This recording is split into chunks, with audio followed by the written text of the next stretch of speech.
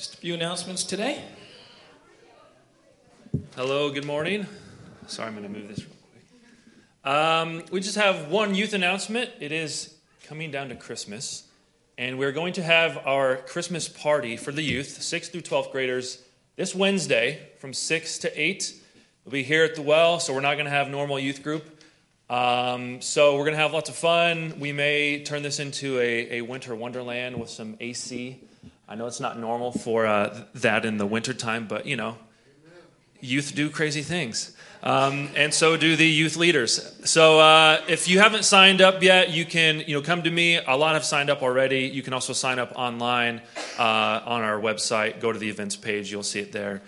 And I encourage you, students, invite friends. It's a great opportunity for them to come and just have a really good community. We have that here on Sundays and during the week. And it's also great for students in the Valley to have that as well. So look forward to that this Wednesday.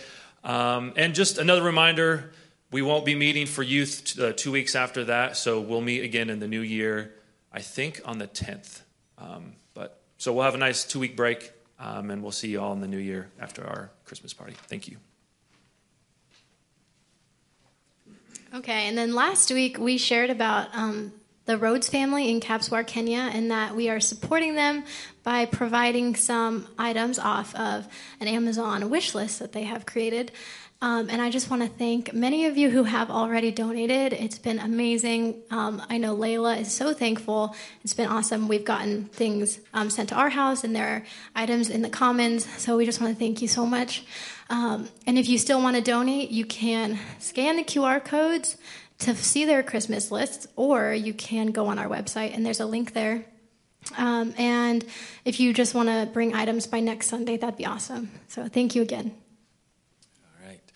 And finally, next Sunday is Christmas Eve, all right? And we're going to have one service, 10 a.m., so this service. And we have printed. Kim did a great job. She made some flyers. If you want to, sometimes it's a great opportunity to invite people. There are a good amount of people that will come out to a Christmas Eve service. And so if you would like to take some of these and hand them out to family and friends this week, that would be great. Parents, we just want to let you know your kids are going to be in here.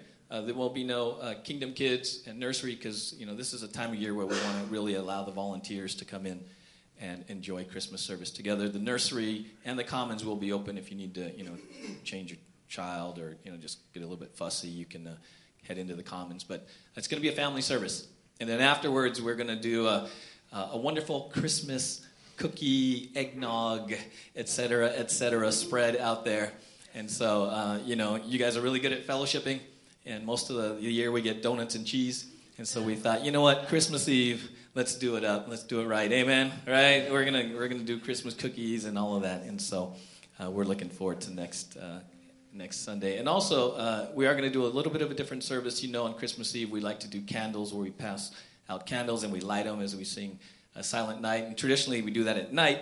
And so we're actually going to black out the windows and we're going to make it pretty dark in here. So we're still going to be able to experience our traditional candlelight service that I know many of you look forward to. All right, so procrastinators, how many have yet to finish Christmas shopping? Come on. Okay. I just wanted to feel in good company. That's all. I'm definitely a 23rd, 24th kind of guy, because frankly, thankfully to my lovely wife, I don't have to do a whole lot. But, 23rd, 24th, I'm out there with all the other crazy dads or whoever's. Maybe some of you. I may see some of you out there, but all right. So during the Advent season, as you well know, we have been having a series of messages on some key words, key terms. You hear them talked about every time that one of the Advent candles is lit. And these are some of the just kind of core characteristics, attributes of God, love, hope. And today we're going to be talking about peace. So the first week, Richie talked to us about love, and he used Ephesians 3 as one part of Paul's prayer to the Ephesian church. And this is what Ephesians 3 says that Richie talked about. It says, "So that Christ may dwell in your hearts through faith, that you, being rooted and grounded in love, may have strength to comprehend with all of the saints what is the breadth and length and height and depth, and to know the love of Christ that surpasses knowledge, that you may be filled with all the fullness of God. So Richie, a couple of weeks ago, reminded us that God's love, that agape love, that unique, specific love that comes from God, is really self-sacrificial. That it's really got nothing to do, it's not about us. It's really about others. It's about self-sacrifice. And the ultimate example of that self-sacrificial agape love was our Lord, was Jesus Christ, who came to earth, who chose to obey his Father, to come to this world as the Son of God. And he came for one reason, and that reason was to die. That reason was to take our sin, to love us that much that he sacrificed his love to restore our relationship of love with our Father. Richie also talked about the many different types of experiences that each one of us have had with love. Some of us had perhaps a really loving earthly father. I was not particularly in that camp. Some of us didn't. Some of us had a really challenging relationship with our fathers, and perhaps even worse. But that has an influence on how we view God. We had different experiences. Some of us have really just been blessed with loving relationships in our lives, in family and friends and those around us. And some honestly have not. Some have grown up with just really brutal, experiences as it relates to what was supposed to be love. I mean, that's just how, unfortunately, this broken world works. For a whole host of reasons, some of us feel unworthy of God's love. We just feel like we're either unworthy of it or we have to earn it. But the good news that Richie was talking about is that none of that matters, because God has expressed his truest love, his complete love to us. That Christmas itself is a love story. That the incarnation is a love story because of Christ coming to heal, to save, and to restore. Last week, Randy talked to us about the amazing hope that we have in Jesus Christ. He talked about the fact that hope is based on two facts. One is that Jesus, he came, he was born, he lived, he died, and he rose from the dead. And that those of us who put our faith in that reality, in those facts, can in fact have our sins forgiven. And that is a hope for this life, a hope for this world, and a hope for eternity. Again, restoring a loving relationship for you and for me with our Father. And the second fact that Randy talked about was his ultimate second coming. What a hope we have that this world, as wonderful as it can be and as hard as it can be, that we have a hope for an eternity because we have put our faith in a new heaven and a new earth. And that our experience of hope, Randy kind of wrapped up with, is based on our abiding in Christ, our living our lives on a daily basis, just walking in the Spirit and abiding in Him. So this week we're going to look at the third word, peace. That's going to be the focus of what we're going to be doing today. And we're going to break it down into three questions. The first question is, what exactly is peace? And we're going to look at what the answer to that is. Second question, what does peace actually look like? How does it manifest itself? What does it look like in the world around us in life today? And the third question is, how do we get the peace of God for those of us who love, the peace that God offers for those of us who love and follow Him?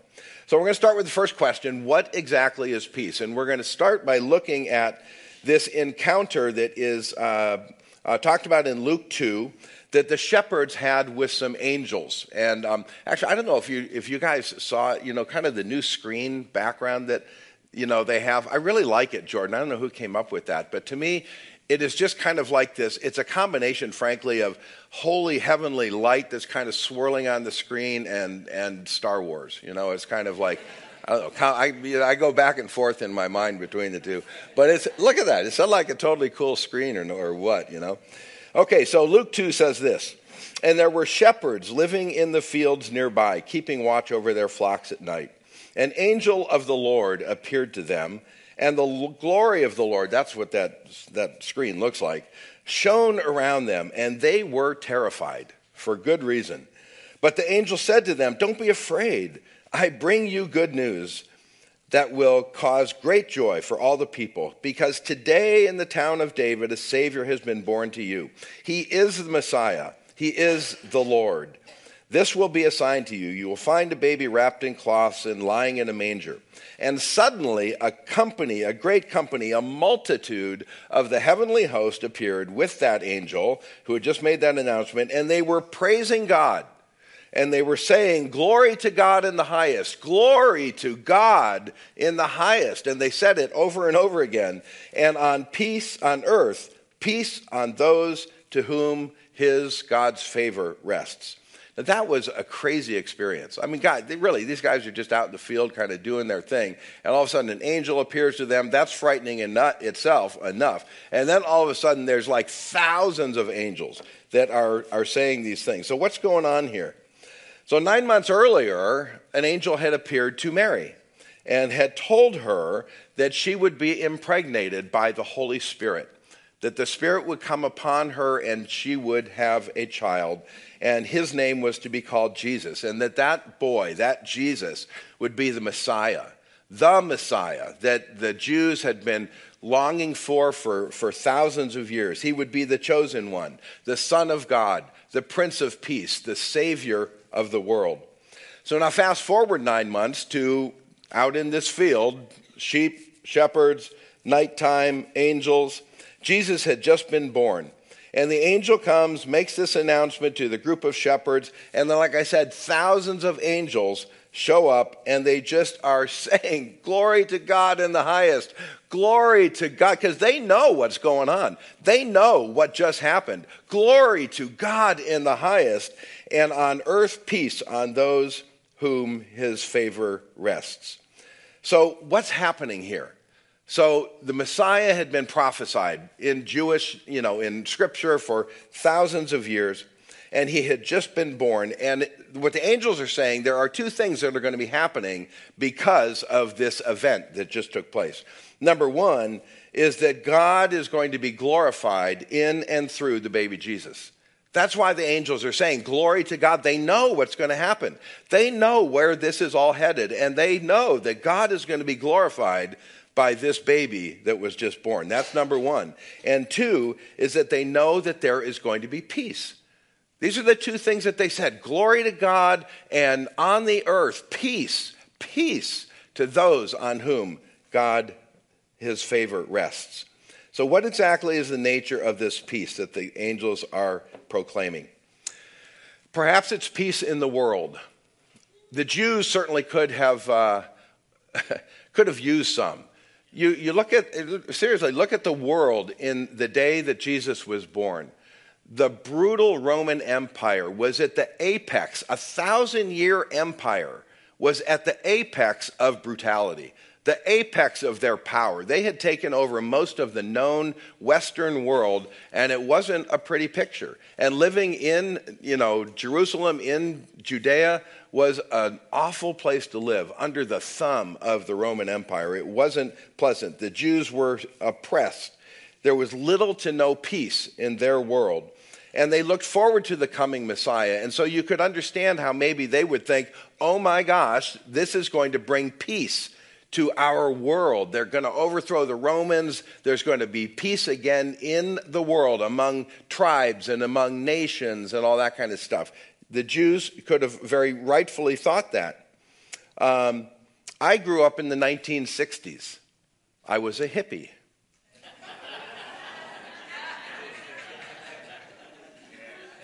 There you go. The guys in the bridge today they want me to grow my hair again. I said, "Nah, I'm not doing it because my wife. No, we're not going there." But back in the 60s, there was also a symbol that was endemic back in that day. How many of you guys, seriously, kind of remember you had T-shirts that had this on it? It was on your car, whatever you did. Peace. I mean, this is really, in the 60s, this was a prevalent, common, if you look at this, you know that came from psychedelic back in the 60s kind of a thing. But really, in those days, there were cultural revolutions taking place in our country and all over the world. There were literally wars that were being fought. The Vietnam War was in the, full, and there were things going on all over the world, and rock and roll music had just come into its own. So all sorts of, just kind of turbulent things going on in the 60s. And there was really a legitimate and understandable desire for peace in the 60s, peace and love and all that kind of stuff. It was for real. People really wanted that, for good reason. And we see the same in the world today. I mean, honestly, just look at our world today. There is so much just horror going on in different parts of the world. Why can't we all just get along? All we need is love. There is so much animosity, so much division in the world today that we live in.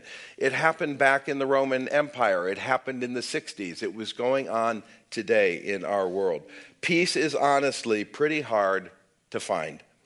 So the lack of and the desire for peace have been characteristic of every culture in every era of human history. The reality is humans are created in God's image. Even if someone is not saved, they have elements of the attributes of God in each one of our being because all humans have been created in his image. The longing for peace is real because it's a reflection of something that God has put in each of us, desiring peace. But is that peace that the Jews longed for, the peace that we longed for in the 60s, the peace that today people long for, is that the peace that the angels were talking about? When they came and said, glory to God and on earth peace, was it peace among nations and tribes and worlds and that kind of stuff? I think, unfortunately, we have to say it's not, because you look back for thousands of years and even in today, it just isn't there. Humans, every one of us, while we are in fact created in God's image, we were also born into sin. That's what the Bible teaches us. Romans 3:23 tells us, for all have sinned and fall short of the glory of God, and are justified by his grace as a gift through the redemption that is in Christ Jesus. Mark 13 says this, and Jesus began to say to them, see that no one leads you astray. Many will come in my name, saying, I am he, and they will lead many astray. And when you hear of wars and rumors of wars, don't be alarmed. This must take place, but the end is not yet. For nation will rise against nation and kingdom against kingdom. There will be earthquakes in various places. There will be famines. But these are but the beginning of the birth pains. So based on the fact that the Bible teaches us and tells us, and frankly, I think all of our experiences would bear out the fact that we are born in sin, and that Jesus tells us that this world, this fallen world, will be riddled with evil and wars and disasters and selfishness, we have to conclude that the peace that the angels were announcing and pronouncing is not peace in the world. So maybe it's personal peace. Maybe that's what the angels were talking about. Just peace in my life, in my heart, in my mind, in my circumstances. Maybe that is the peace that the angels were pronouncing. Again, it's a very legitimate desire, a God-created desire for that type of peace. But Jesus says to his disciples in John 16, behold, the hour is coming. Indeed, it has come, when you will be scattered. He's talking to his immediate disciples, each to his own home, and will leave me alone. Yet I am not alone, for the Father is with me. I have said these things to you, that in me you may have peace. He's talking to his disciples. In the world, you're going to have tribulation, but take heart, I have overcome the world. This was just before his crucifixion. He's talking to his boys. He's talking to the 12, whom he had lived with and ministered with, and for 3 years. They were close. They had during those 3 years a lot of challenging experiences. There had been a lot of opposition to Jesus and even to the disciples. Jesus was now explaining to them what is about to happen, that he was about to die, that he would rise from the dead, that he would ascend to the Father, and that the Holy Spirit would come and indwell them. He also made it crystal clear to them, to these 12, that their lives were not going to be easy. that they were going to face an enormous amount of difficulty and tribulation, that they themselves would be persecuted, that they themselves were going to eventually die because they preached the gospel of peace, the truth of Jesus. They would suffer greatly. They would lay down their lives for the one who is the way, the one who is the truth, and the one who is the life. The disciples did not live a peaceful life. That is not what the Lord Jesus, as the Son of God, for these men, he did not give them a peaceful life. But how about you and me? Maybe it's a little bit different for us. Is the tribulation that we have, do we have tribulation just even as believers, as followers of Christ? Fortunately, in the country that we live in, not a whole lot, not compared to a whole lot of other places on this earth today. But even in our country, it's getting more challenging. There is more opposition and more churn around the fact that we are followers of Jesus Christ and everything that that means. But apart from that, just by the fact that we are Christians, there is just problem and tribulation and challenge every day in life. There are just dishonest people and leaders that we run into and have to contend with. There are broken relationships, broken families, difficulty in those arenas. There is selfishness and greed that we run into every day, whether it's in ourselves or in people that we interact with. There's drugs, there's alcohol, there's a materialistic society that we live in where individual desires are trump the needs and desires of others. We live in a time of discord, of hatred towards anybody who doesn't agree with whatever you believe. The list of what causes tribulation in our lives today goes on and on. And I don't think any of us would say, I live a life free of tribulation, with perfect peace in my life. So again, based on this fact in the Bible, that we are born into sin, that we can't count on personal peace, that can't be what the angels were talking about when they were saying, glory to God in the highest, and on earth peace. They weren't talking about our personal peace. So it's not peace between nations and tribes. It's not personal peace in our own lives and our circumstances. So what in the world were the angels talking about? So Paul answers that question for us in Romans 5:1. Paul says, therefore, since we have been justified by faith, we have peace with God through our Lord Jesus Christ. The peace that the angels were proclaiming, that they were singing about, that they were shouting about, the peace that God wants to give us, give you, give me, those of us who believe, is peace with God. That is the peace that the angels were so excited about, knew that peace with God is going to bring glory to him, that peace with God can, in fact, bring peace to the earth. It's taking a broken relationship that we have with the God of creation, the God of the universe, and making it whole again. It's restoring a relationship of love, a relationship of joy, a relationship of peace with the invisible, the almighty, the righteous, the holy God. That was the good news. That was what the angels, the peace that they were talking about. This baby who was born that night, this Jesus, he would grow up and ultimately become the Lamb of God. And he would lay down his life intentionally, deliberately, willingly to be crucified, brutally crucified, to take on himself the sins of the world. He would rise to provide eternal salvation. This baby was born. He was, in fact, the Prince of Peace, to give you and me peace with God. That was the pronouncement of those angels. In John 14:27, Jesus tells us this. He says to the disciples right before he is about to be crucified, peace I leave with you.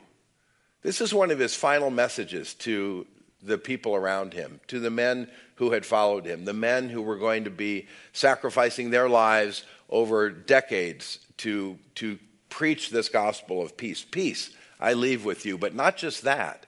My peace I give to you. Not as the world gives, do I give to you. It's my peace that I am giving to you. This peace, and I want you to just stop and think about this. This is Jesus, a man, a human being. Perfect, yes, but it's still a human being. Felt emotions and went through all the same things that we did, yet without sin, but he was a human being. He was a man. And he was also the Son of God. But this human being, Jesus Christ, had a relationship with his Father every moment of every second of every day that he lived. And that relationship was a peaceful one. Complete, utter peace that he had, that man had with the living God. And what he's saying to his disciples is that my peace, the peace I have had for 33 years, that peace is what I'm giving to you. When I leave, when I die, and the Holy Spirit comes and fills you, my peace, I'm giving it to you. That is amazing. Couple of just quotes. One by Croft Pence. I like this. This is just kind of puts it real simple. No God, no peace. N-O.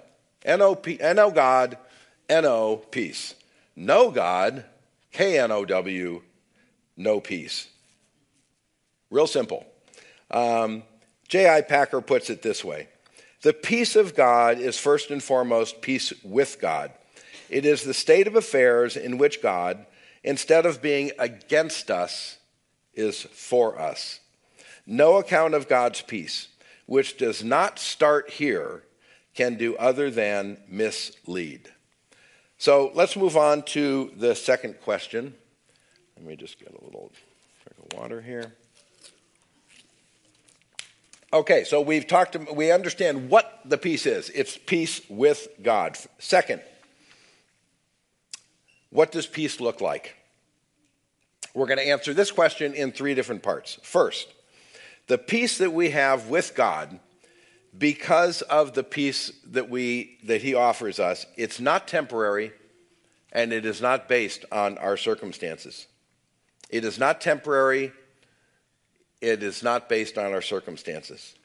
Isaiah 54 says this, though the mountains be shaken and the hills be removed, yet my unfailing love for you will not be shaken, nor my covenant of peace be removed, says the Lord, who has compassion on you. Isaiah says again in chapter 26, you, the Lord, will keep him in perfect peace, those whose minds are steadfast, because they trust in you. And a great quote by Ray Stedman, the peace of God is a peace no one can understand or explain, a peace that comes to us despite our circumstances, and which does not arise out of emotions or events. It is, quote, supernatural in origin and nature. Can there be anything more relevant to the trouble and anxiety of this world than the peace of God? So I want to just kind of share a personal experience, how I kind of had to come to terms and learn how to trust God and to enter into this peace. It has to do with the 25 plus years that I've been leading mission trips. Back in 2011, I went down to Haiti for the first time. 2012, I started taking teams down to Haiti. And frankly, I worried a lot about those trips. Haiti is a difficult country to be in and to go to and to serve in. It was challenging it took a lot of money to go there, and took some convincing to get people to go. And so I honestly worried. I literally worried, is there going to be enough money? Are we going to be able to raise enough money? Are there going to be people to go? Only one person, only two people have signed up. I really worried a lot about that. And to his credit, my good friend Doug Ellis, who is the pastor of the church that we went to, the Orchard Church in Virginia, he challenged me to trust God when I was worried a lot. And how simple is that? It's like, yeah, okay, I get it, But sometimes it's not hard. I mean, it is hard. It kind of sounds easy, is easy, but it's not easy sometimes. But Doug's admonishment changed my heart. The Lord used his admonishment, his encouragement, honestly, to convict me. Because I was sinning. I had sin in my life, and my sin was I was not trusting God. God had asked me to do something, had told me to do something, and I was not trusting him to come through, to provide. That's sin. That was sin in my heart, and I had to come to terms with that and realize, you know what? I'm the problem, And so the Lord changed my heart as it related to that. My job was to simply do what he told me to do. God's job was to provide. And in all honesty, God has given me grace since 2012, maybe this was 2014 when I finally kind of got this in my heart, that I have been in utter peace about these mission trips that I lead. Just last week, we're having an elders meeting, and we're talking about the budget for 2024 next year and mission trips and this kind of stuff. And Richie kind of just brought up, he said, back in June, we were preparing for the trip in October, and I get up before all of you, and I say, we're going to Mexico in October. We're building 2 houses, and I need $28,000 to go down on this trip, and I know the Lord's going to provide it. That's literally what I said, because I believe it. I know it. I have seen God do this over and over again. Last week, Richie says to me, dude, when you got up there and said that, I'm thinking, is he crazy?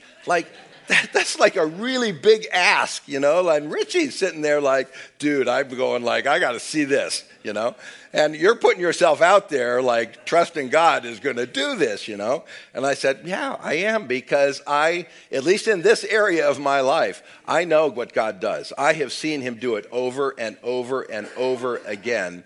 And Richie, and it's not denigrating him at all. This is a man of faith. This is a man that I have watched countless times stretch and believe and trust. So it was not that at all. But again, sometimes we all just go whoa, look at that, man.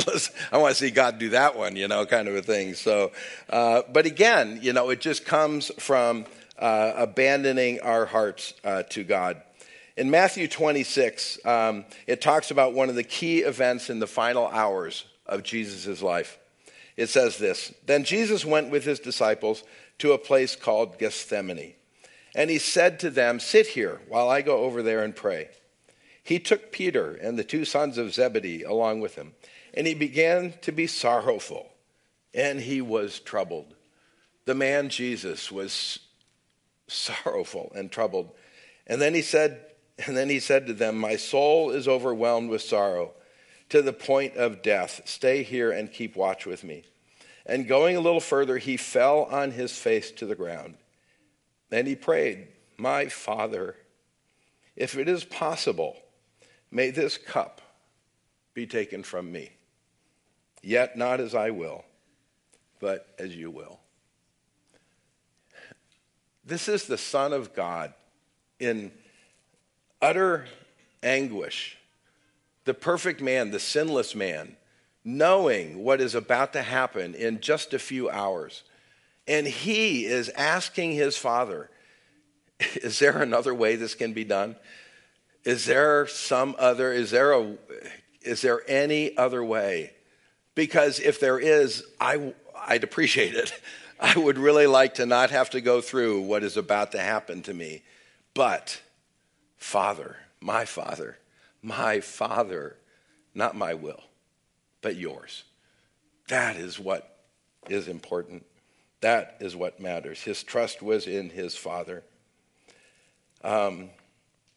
Jesus was absolutely surrendered to his Father, and that is peace for him. He, in the middle of that anguish, had the peace that he could only get through total surrender to his Father for what was about to happen, which is, unthinkable.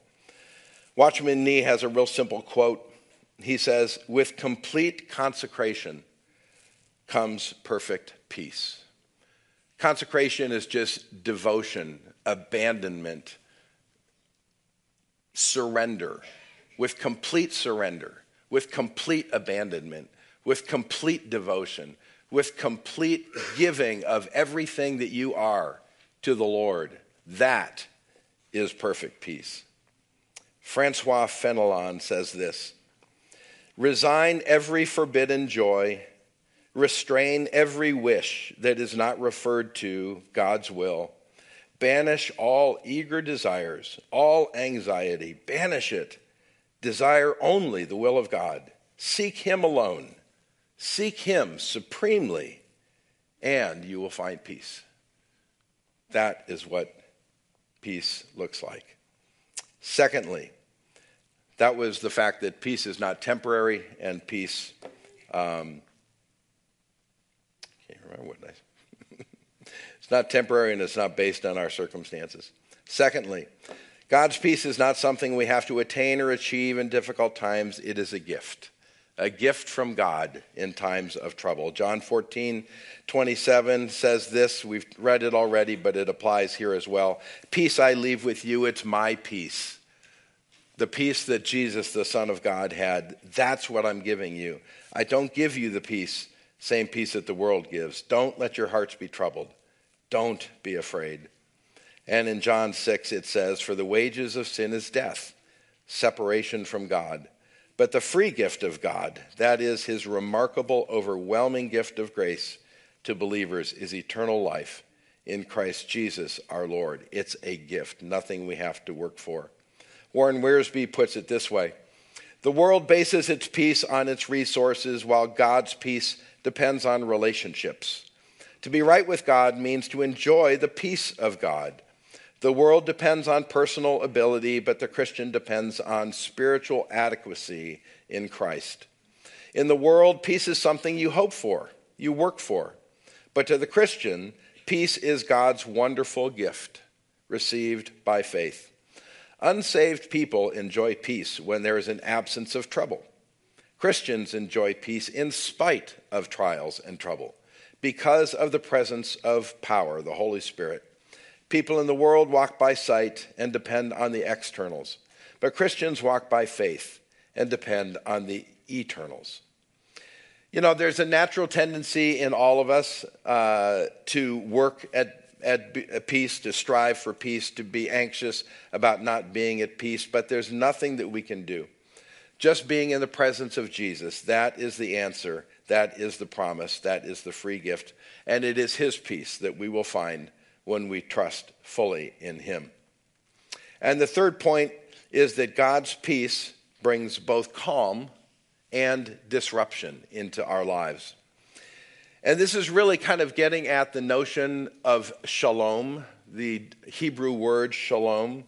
That word is typically translated as peace. It's the word when the angels came, it is talking about shalom.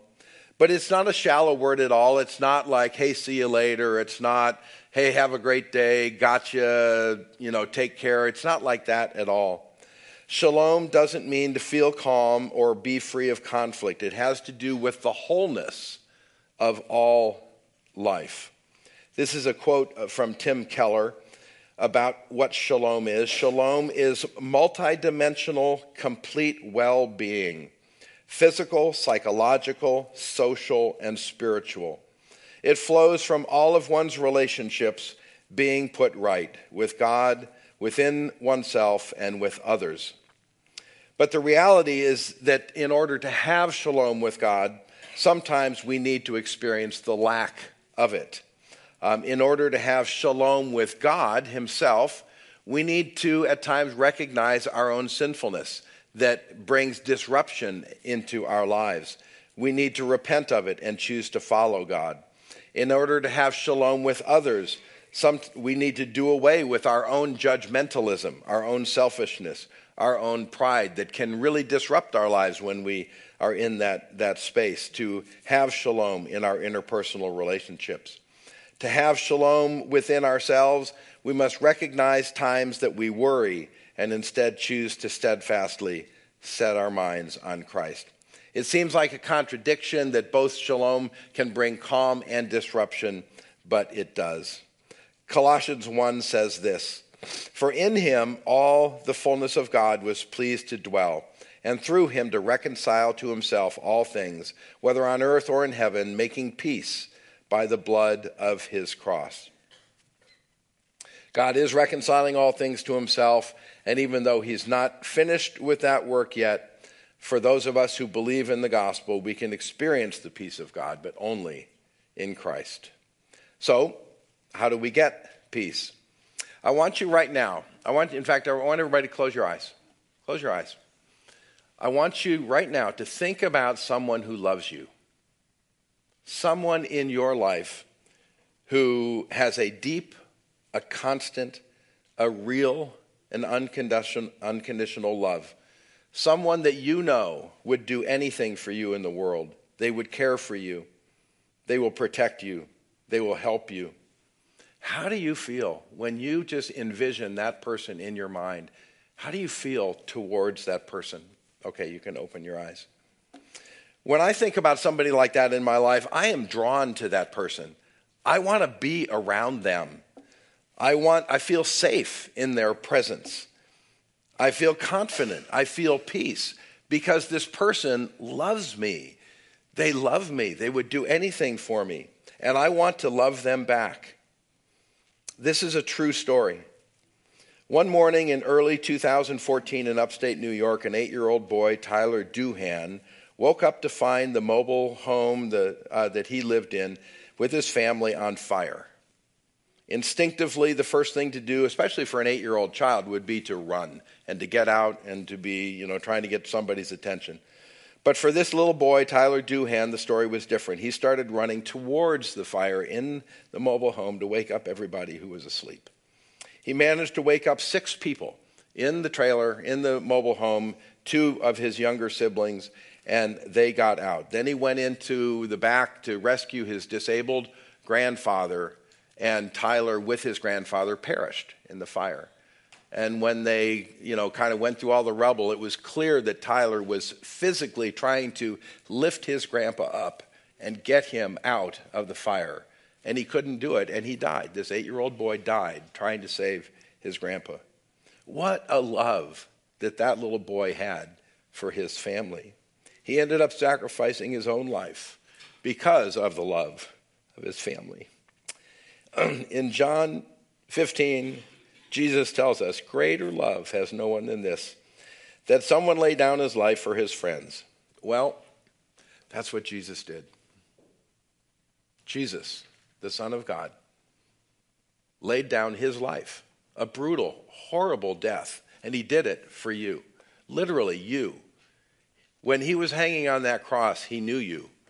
He saw you. He knew you personally, and he did this with your face in his mind. He opened the way for you and me, despite all our sin, to forgive us, to open that door to salvation, to restore our relationship with Father. So if you think back to that human being that loves you, that human being, as wonderful as that is, that relationship, can't possibly love you anywhere near like God loves you, like Jesus loves you. That love is worth sacrificing. So how do we experience peace with God? The first thing is love Jesus. Love Jesus because he loves you, because he gave his life for you. Love him back. Love him more than anything in your life in this world. Second, love the Bible. Richie did a great job 3 weeks ago of just telling us how to use the Bible effectively. And I'm just going to remind you, because I really took some of these things home and literally did them. He said, first, let the Bible, the truth of God's word, dwell richly in your heart. Let it make its home in you. Spend time with it. Spend time in it. Second, memorization. Commit yourself. Make a choice. Make a decision to commit yourself to memorizing Scripture. Fill your mind with the truth. And thirdly, meditate on it. Think about it. Dwell on it. He used the example of, cows and the whole crazy system they have, to chew on grass and goes up and down for the purpose of getting everything they can out of that grass to get all the nutrients. Do that with Scripture. Think a lot about what you read. Study it. Discuss it with friends. Love Scripture. Love the Bible. So love Jesus. Love the Bible. And third, pray. Paul tells us in Philippians 4:6-7, do not be anxious about anything, but in everything by prayer and supplication with thanksgiving let your requests be made known to God. And the peace of God, which surpasses all understanding, will guard your hearts and minds in Christ Jesus. There is no question a direct relationship between prayer and peace with God. When we pray with thanksgiving, we won't be anxious. We will experience God's peace, peace that surpasses understanding, and that will guard our hearts. So I want to tell you a story, and I'm going to cry while I tell you this story, and I have permission to tell this story. So a lot of you know the journey that Kim and Bill Burr have been on. Kim was diagnosed with an aggressive form of breast cancer 4 years ago. And she has been an absolute warrior, that woman has, in her life, in fighting this vicious disease. And she's had a lot of success in maintaining activity and strength and a pain-free life for most of these 4 years until recently. As the cancer has spread throughout her body a lot, she has increasingly felt the horrible impacts of pain and fatigue and diminishing capabilities. That's what's going on right now. A little over a week and a half ago,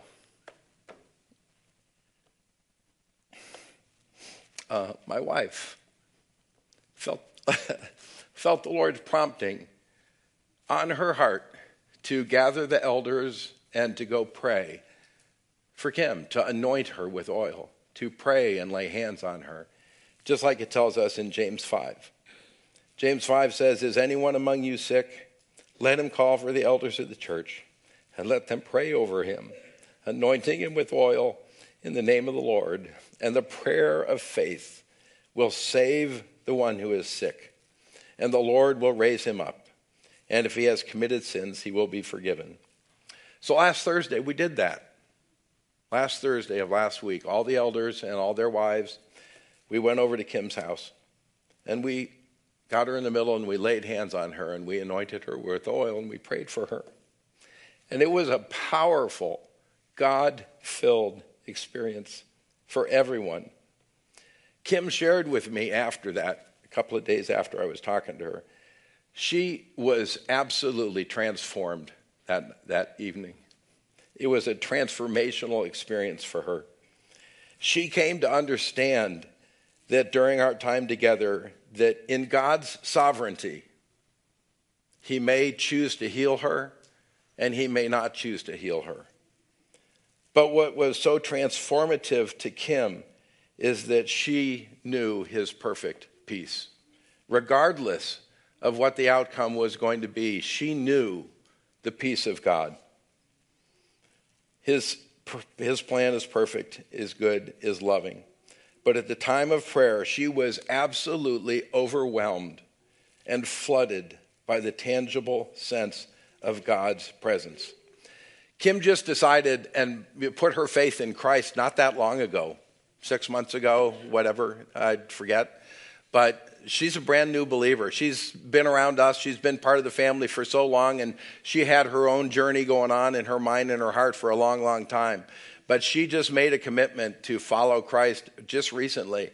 And she just struggled, frankly, even with feeling anything in this relationship. And last Thursday night, she was transported supernaturally into the presence and the peace of God. A peace that surpasses all understanding. And Kim, I know you're watching, and I want to say something to you. That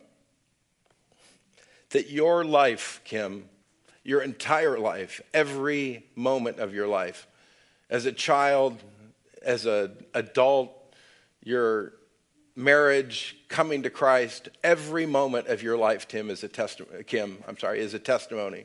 It's a testimony to the glory of God. It's a testimony to the power and the peace of God. And you deserve the peace that God flooded you with the other night. So, number 1, love Jesus. Number 2, love the Bible.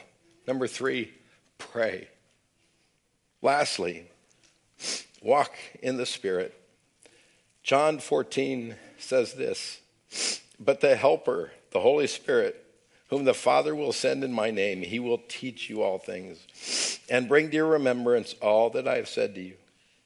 Romans 8 says this, "For those who have lived according to the flesh set their minds on the things of the flesh, but those who live according to the Spirit set their minds on the things of the Spirit.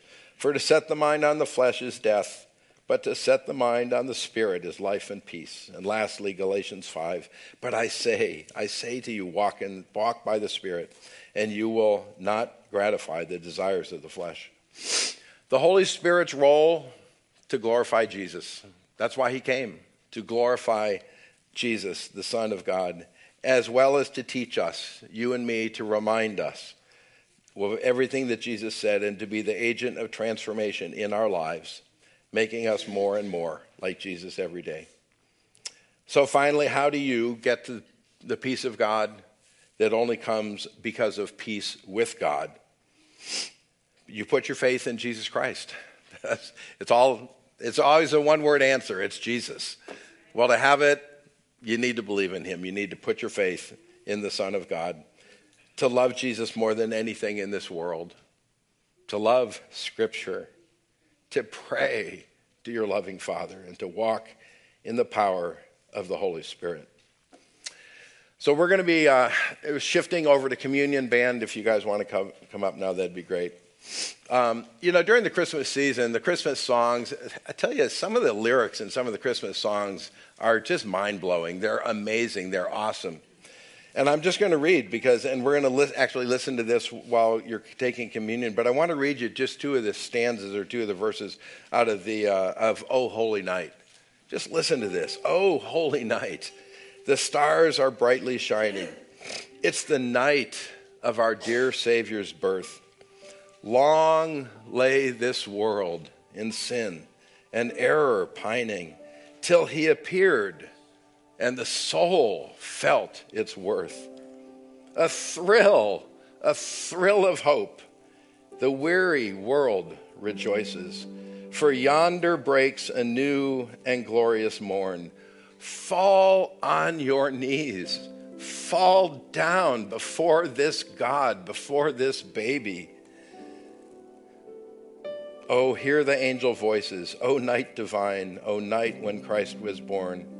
Truly he taught us to love one another. His law is love. His gospel is peace. Chains shall he break, for the slave is our brother, and in his name all oppression shall cease. Sweet hymns of joy in grateful chorus raise we. Let all within us praise his holy name. Christ is the Lord. Oh, praise his name forever. His power and glory evermore proclaim. Richie talked about the fact that Christmas is a love story. It is. He was right. The incarnation, the birth of Jesus, it all had to happen. It had to happen so he could go to the cross. It had to happen so that we can be forgiven of our sin. It had to happen.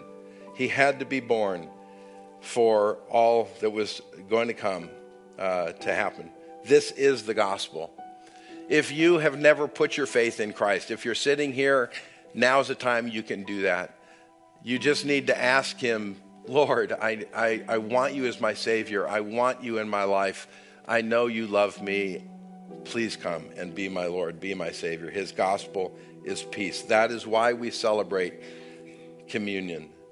C.S. Lewis says, God cannot give us a happiness and peace apart from himself, because it's not there.